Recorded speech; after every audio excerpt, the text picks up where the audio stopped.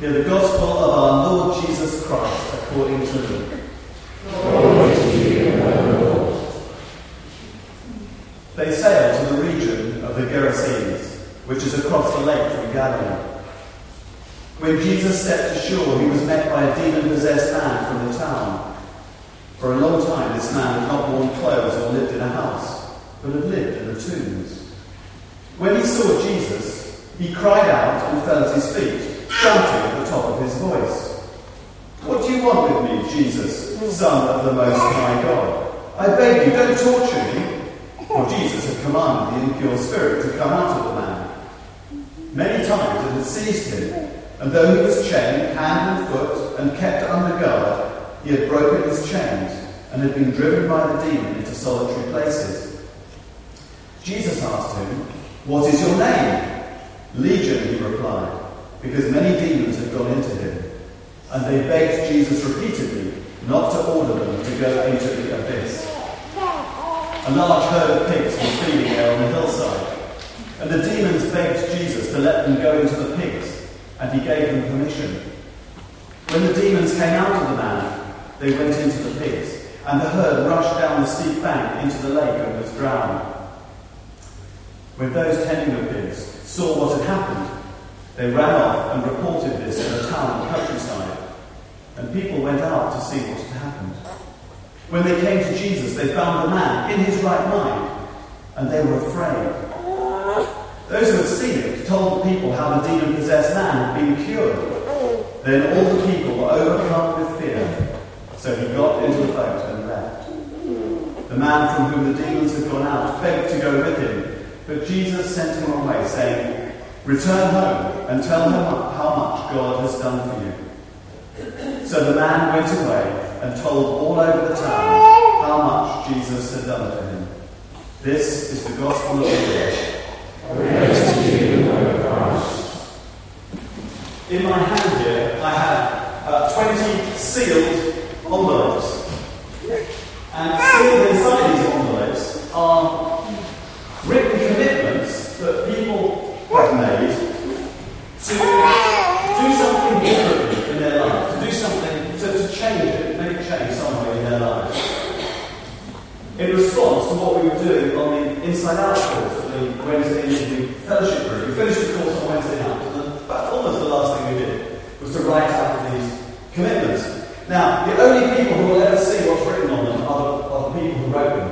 But I got them to write their names on the envelope, so that in 2 or 3 months' time, I could give them back to them, and they can read them again, and be reminded as to how they're getting on with that new commitment. Some of them may go, "Oh, is that what I wrote?" Hopefully not, but some may. But perhaps some of those commitments will be followed through on. And of course, change is very difficult. Change, like New Year's resolutions, we often find it difficult. We really want to change. We want to do something new. We want to make a commitment. But then something stops us. And very often that something that stops us is fear. And it's not necessarily fear that we're not able to do the thing that we've committed ourselves to do. But actually, very often, it's fear of what God might actually do to it. Where might He take us if we were to follow through on this commitment? Sometimes it's fear of greatness, if you like. It's fear of just how far this might lead. I remember when I was in business, there was a time when I was offered a very big promotion in my job to run a much bigger section of the company. And I was afraid of that. It was a very honest thing after. I was afraid of it because the people who'd done that job before, I always looked up to them and thought, those are amazing people. I can never do anything like that. So much responsibility, so much. And so it's very obvious it's greatness we're afraid of.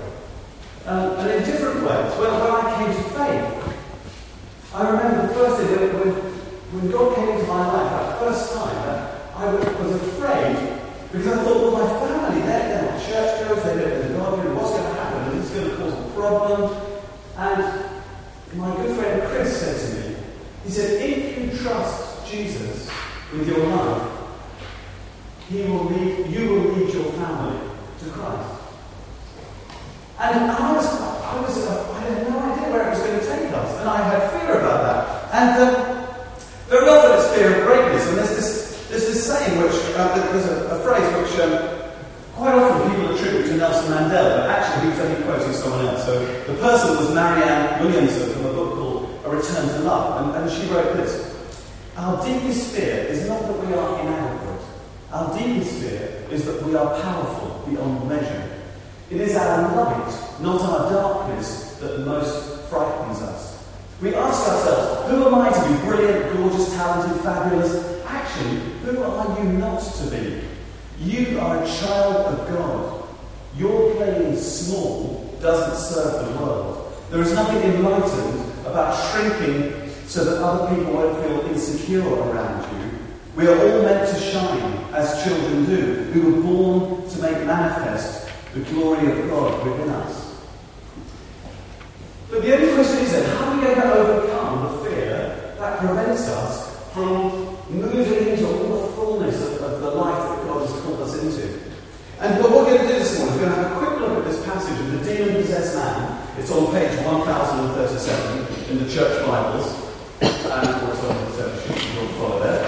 And we're going to see how some clues it might give us in order to get past those fears and to say yes to what God is calling us to. So it begins in verse 26, chapter 8, verse 26. They sailed to the region of the Gerasenes, which is across the lake from Galilee. Now, that boat trip, if you'll see in your Bibles, that the story before that one is Jesus coming to the storm. That boat trip was the boat trip when the boat ran into a storm and the disciples all thought they were going to die, and they called to Jesus for help. He was asleep in the stern, and Jesus commanded the waves to be still and demonstrated his power over nature. And then they arrive on the other side of the lake, and they get out of the boat. It's a bit like getting out of the frying pan into the fire, because they just walk up the hill a bit and run straight into this demon-possessed man. And he is in a very sorry state. We read in verse 27, Jesus stepped ashore. He was met by a demon-possessed man. For a long time, this man had not worn clothes or lived in the house and lived in the tombs. Well, the first thing was, this man was naked when they met him. And then the second thing was, he lived in the tombs. The tombs in those days were not like we have now. They would be caves, either natural caves or caves that had been hewn out of the rock. And so they were natural shelters, but what a place to shelter with dead bodies. That's where he was living, this demon-possessed man. And the third thing about it is that, as we read on a little bit in the passage, is that he was suffering from some kind of I suppose it must have looked a bit like a sort of multiple personality disorder, caused by demon possession. A whole number of demons. It says in verse 30 that many demons had gone into him. And so bad was his condition that the local people had even developed a strategy for trying to restrain him. It says in verse 29 that many times the demon had seized him, and though he was chained hand and foot and kept under guard, he had broken his chains and he was driven by the demon into solitary places. So the community had tried to restrain him and guard him, but the demons were so powerful, he broke it away and gone back to the wilderness and then returned to the tombs. And so really, this man is beyond help. There's no hope for him. The people know that he's been like this, obviously, for years. But of course, there's always hope with Jesus. And Jesus meets this man, and in a sense, it's almost all over before it started. Because I don't think Jesus shouted or screamed at him or anything like that. He just commanded the evil spirits to leave the man. It says in verse 29, Jesus commanded the impure spirit to come out of the man.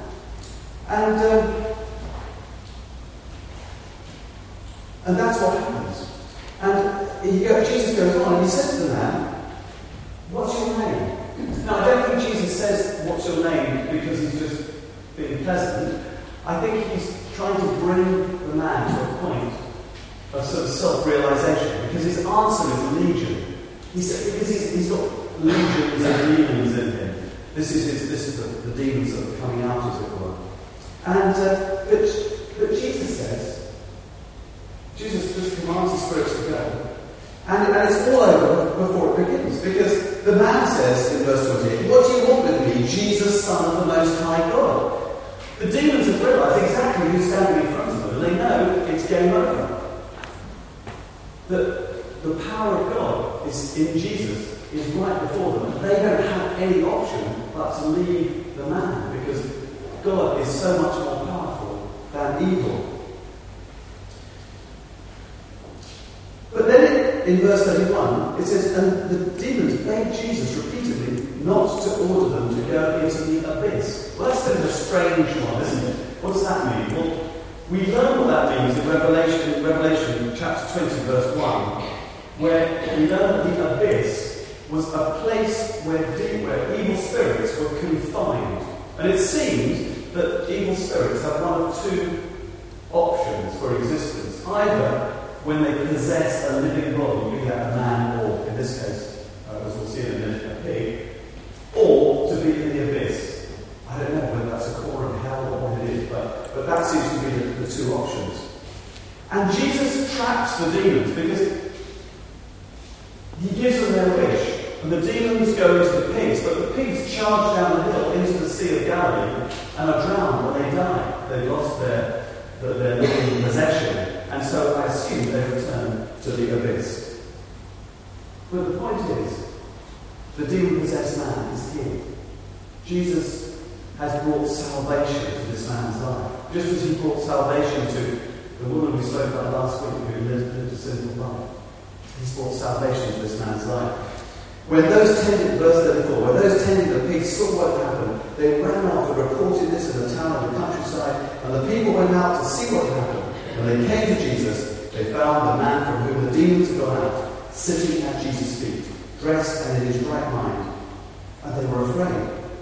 Those who had seen it told the people how the demon-possessed man had been cured. That was it, finished. He's a free man, released of those demons. But what's interesting, I think, is the response to it. Because you'd think that perhaps the townspeople would rejoice and be glad. You know, they've been dealing with this demon-possessed man for so long. But they're not. It says they're afraid. In verse 35. When they saw him sitting at Jesus' feet, dressed in his right mind, they were afraid. And then it says in verse 37 that all the people asked Jesus to leave because they were so overcome with fear. What's that about? Well, I think it's about the power they see demonstrated in Jesus. If Jesus could do that to the demon-possessed man, what might he do in their lives? They might have to face some pretty big change in their lives, mightn't they? I don't know. Perhaps they were just afraid that they'd lost a herd of pigs and they would lose other things. But I think it's more than that. I think they were afraid of change. And not only them, but the demon-possessed man who's been healed is also afraid. There's nothing more he wants to do now but to stay with Jesus. Jesus has come to him with his love and compassion and he's healed him. And so all he wants to do is to stay with his healing. He wants to become a disciple of Jesus and just stick with Jesus. He wants to go back in the boat with him. But Jesus said, no, I'm calling you to greater things than that. I want you to go to the local town and to tell everyone you can find what God has done for you. But he's afraid. He wants to go back with Jesus. We have I've mentioned her once or twice before, and I do mention her a lot because she's a remarkable person. We have a friend called Mary who, in her early 20s, she ran into trouble. She went off to Wales. She became a heroin addict. She started stealing to feed the habit, and she ended up in Holloway prison. And when she came out of prison, a friend of hers invited her to go on an alpha course. And through that, she came to faith. And her life was utterly transformed. And she got a really good job in London. And her life was wonderful. It was great. She had a great story to tell. But then she felt God calling her to go to Africa and help the thousands, the hundreds of thousands, the millions of people dying of HIV/AIDS. And she was terrified. She was afraid. Who was she? Someone who'd been squandered in a cell in Holloway prison, who'd shot heroin up her arms and all that kind of thing. Who was she to go to Africa and help an extraordinary situation of millions of people dying of HIV/AIDS? How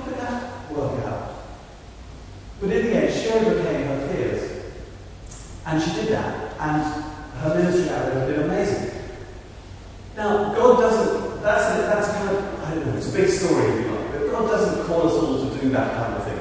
Most of us, he calls to do in our local environment, just like he does the demon-possessed man. He says, go back to your town and tell the people what I've done for you. And I think the way we get over our fear is this. Just like the demon-possessed man, we have to, rather than think of ourselves, and if we do that, we will probably think we're unworthy, we couldn't possibly do anything. We have to look at the one who's calling us. Because when Jesus approached the demon-possessed man, he said, Jesus, Son of the Most High God. He recognized who this was standing before him. And when Jesus sends him out to the town, Jesus says, return home and tell how much God has done for you. It was Jesus who died for him.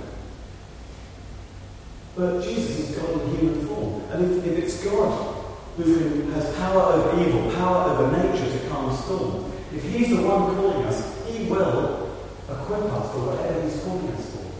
If we keep our eyes fixed on him, there's no cause to fear.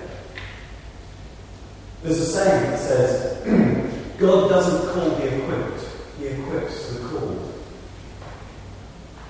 Okay? So if he's calling you to something, he will equip you to do it. So what I want to leave with you today is this.